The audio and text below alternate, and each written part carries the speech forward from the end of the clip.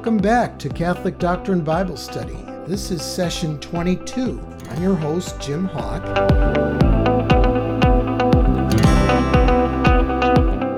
In this session, we'll be looking at Matthew chapter 17, where we'll see Jesus' transfiguration on the mountain. And we'll also answer the question, what does it mean when Jesus says, if you have faith, you can move a mountain? So unless you're driving, turn to Matthew chapter 17.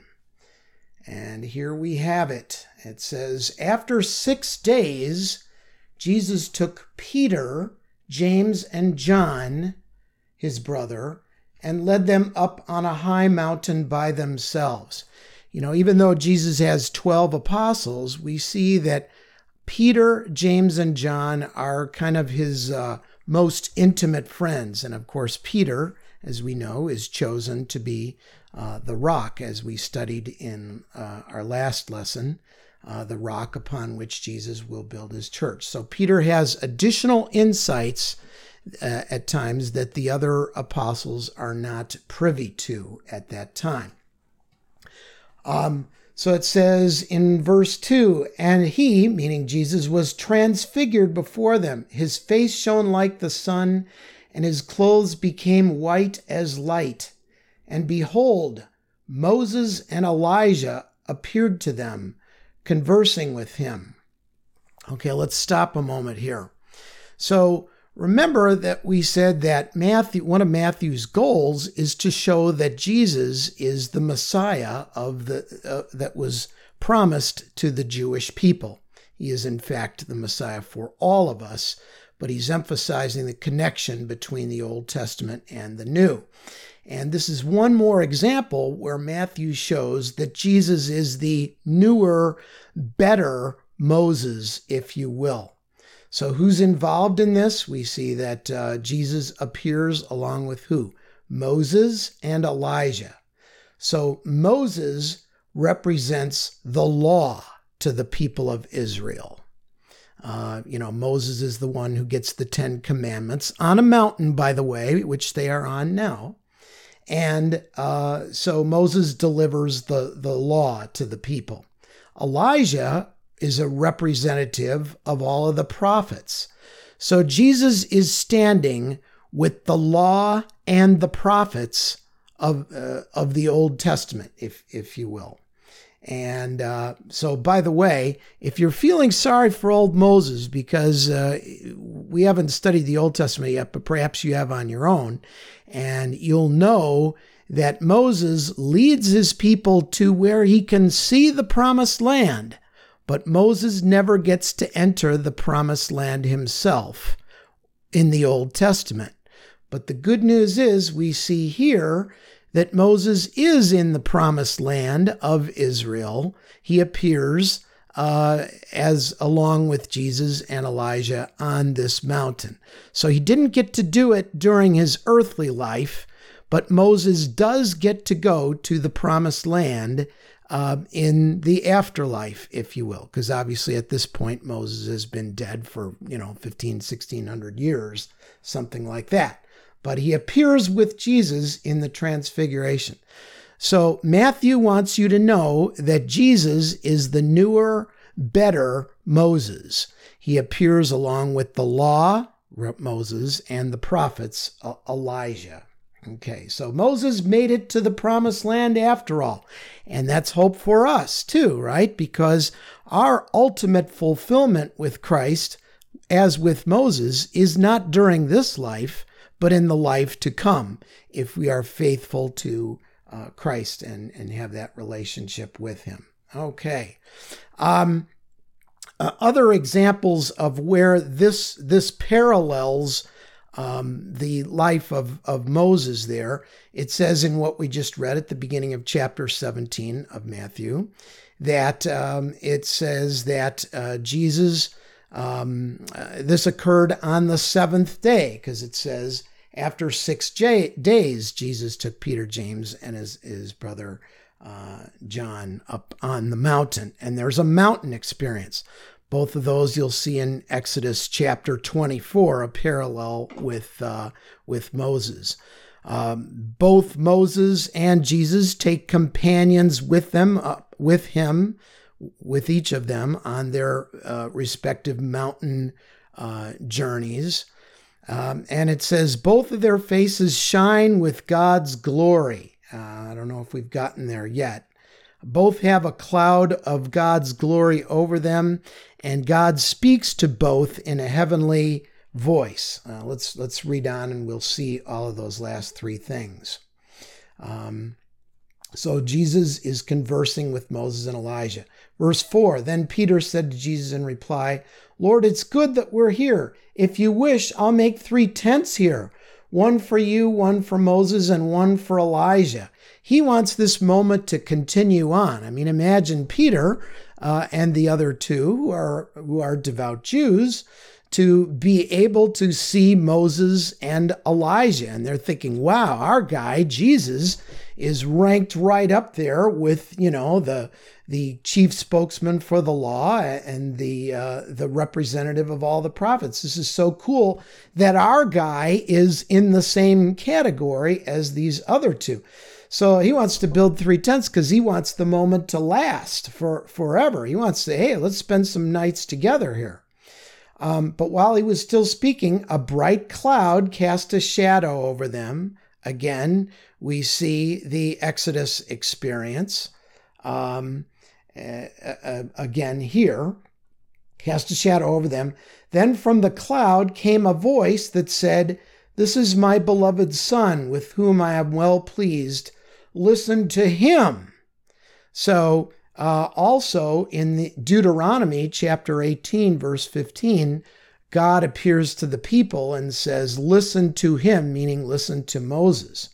Okay, so at this point, these 3 disciples are thinking, okay, so Jesus is on equal level with these other 2. But even though they've been told, listen to Jesus, when the disciples heard this, they fell prostrate and were very much afraid. But Jesus came and touched them, saying, rise and do not be afraid. And when the disciples raised their eyes, they saw no one else but Jesus alone.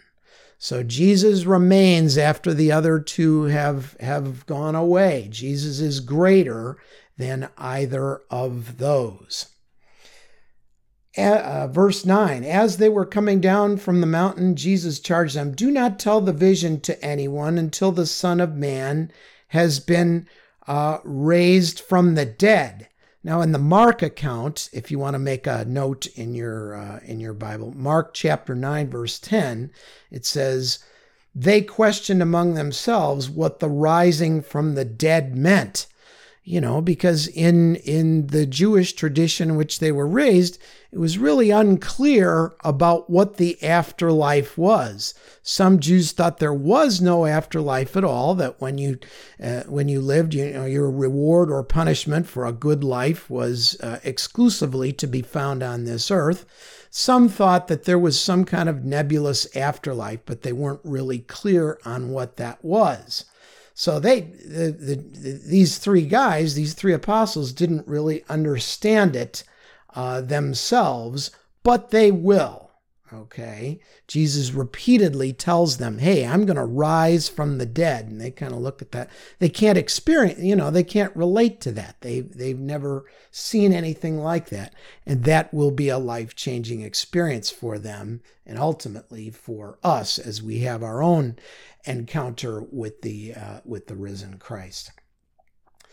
Verse 10, then the disciples asked him, why did the scribes say that Elijah must come first? Okay, they know their Bibles. So if you look in Malachi, the very last book of the Old Testament, Malachi chapter 3, verse 23, if you have the NAB, says that Elijah will come before the Messiah. Elijah, we will study. Elijah was taken up on a chariot of fire. We see that in 2 Kings chapter 2, verse 11, and was thought to come again before the Messiah. You can read more about Elijah in 1st and 2nd Kings. We'll get there when we study the Old Testament. But for now, it's important just to know that he was kind of thought to be the ultimate prophet, if you will, of the Old Testament. Okay, so verse 11, Jesus said in reply, Elijah will indeed come and restore all things. But I tell you that Elijah is already come, and they did not recognize him, but did to him whatever they pleased. So will the Son of Man suffer at their hands. So Jesus is saying, hey guys, I've got to go suffer. You'll recall last chapter, in chapter 16, Jesus said the same thing. And the apostles are trying to wrap their arms around this idea that Jesus will have to suffer. Though many times in the Old Testament it refers to the Messiah having to suffer. Verse 13, then the disciples understood that he was speaking to them of John the Baptist, that John the Baptist kind of is the new Elijah, if you will, the announcer of the Messiah. Okay. Moving on, verse 14, when they came to the crowd, a man approached, knelt down before him and said, Lord, have pity on my son, for he is a lunatic and suffers severely. Often he falls into fire and often into water. I brought him to your disciples, but they could not cure him. Jesus said in reply, O faithless and perverse generation, how long will I be with you? Okay. How long will I endure you? So I think even Jesus gets a little frustrated at times with the apostles. He keeps trying to tell them, hey, I've got to suffer, I've got to die. And they kind of look at him like, I don't understand what you're talking about. And he keeps talking to them about faith, and they don't quite understand it. They will, but they're not there yet. Jesus rebuked him, and the demon came out of him, and from that hour the boy was cured. Then the disciples approached Jesus in private and said, how could we not drive it out? He said to them, because of your little faith, amen, I say to you, if you have faith the size of a mustard seed, which is the smallest of all plant seeds, at least known at that time, you will say to this mountain, move from here to there, and it will move. Nothing will be impossible for you. Okay, now we get to the crux of the matter. If you watch televangelists on television, non-Catholic televangelists, you will hear them espouse this verse and say, hey, if you just have faith, God's going to give you wealth, he's going to give you health, he's going to give you happiness, he's going to give you prosperity and all that. And it appears that Jesus is saying that here. If you just have enough faith, you'll be able to move a mountain. Nothing will be impossible to you. Well, what is he talking about? Well, what preceded that? The desire to do good works for Christ's kingdom. They're wondering, how come I couldn't heal this person? We will see that as Peter's faith is strengthened, after he sees the risen Christ, who has risen from the dead, we will see that Peter does have the power to heal people. So his faith improves. What does that mean to you and me? I would suggest this to you. Christ's promise is true. If you want to do something for the kingdom, you just ask Christ, what can I be doing for the kingdom? And he will give you the power to make an impact for the kingdom of God, which is what we're all here for.